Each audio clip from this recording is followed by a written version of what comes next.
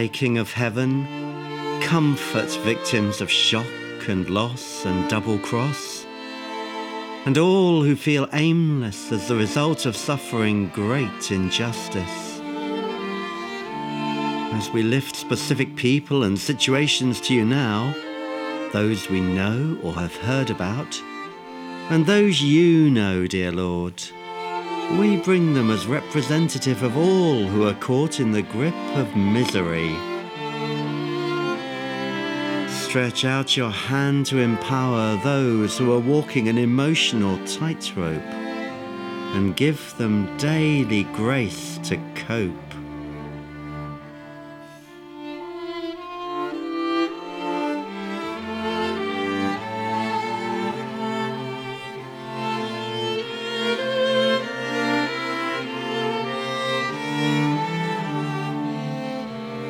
Let the pummeling they have received neither shrivel their longing, nor confound their passion to press on.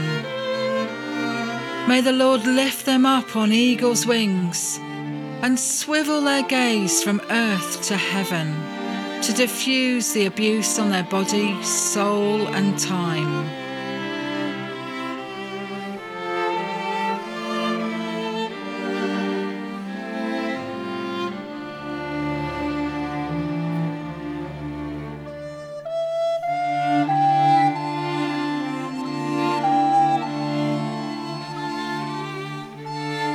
If your hearts are open to be set free from bondages caused by transference and soul ties, then in Jesus' name we unhook the trauma that has taken such tight hold.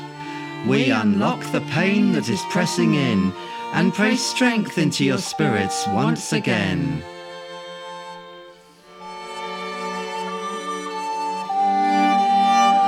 Inspire us to reach out to hurting souls, lest we inadvertently add to their sense of isolation. For it is less wise and inspired solutions they desire, so much as our physical presence and support. Then let us add to the heart sore's comfort store by knowing the difference between timely intervention and brittle meddling.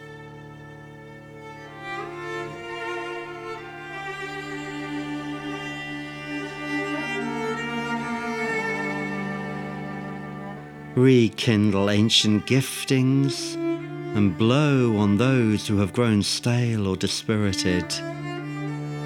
Pierce the fog of self-satisfaction and the dank dark clouds that hang above our land. Penetrate the fog of war, the fear of famine, the loss of influence, the lament of loneliness, the bars of cruel imprisonment, and the loneliness of life without you.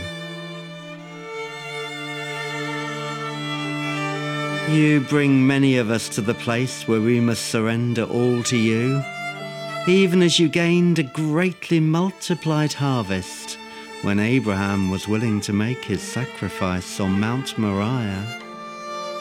Your peace comes when we reach the splendor of this fuller surrender, submitting to the yoke that we must bear, then living powerfully through what must be.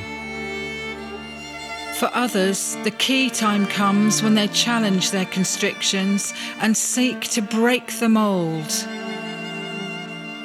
And just as you led Elijah to the careworn widow, as she picked up sticks to make a forlorn fire and serve one last meal before she died, reach out to embrace those who have been deeply knocked and so badly hurt that they're no longer spiritually alert.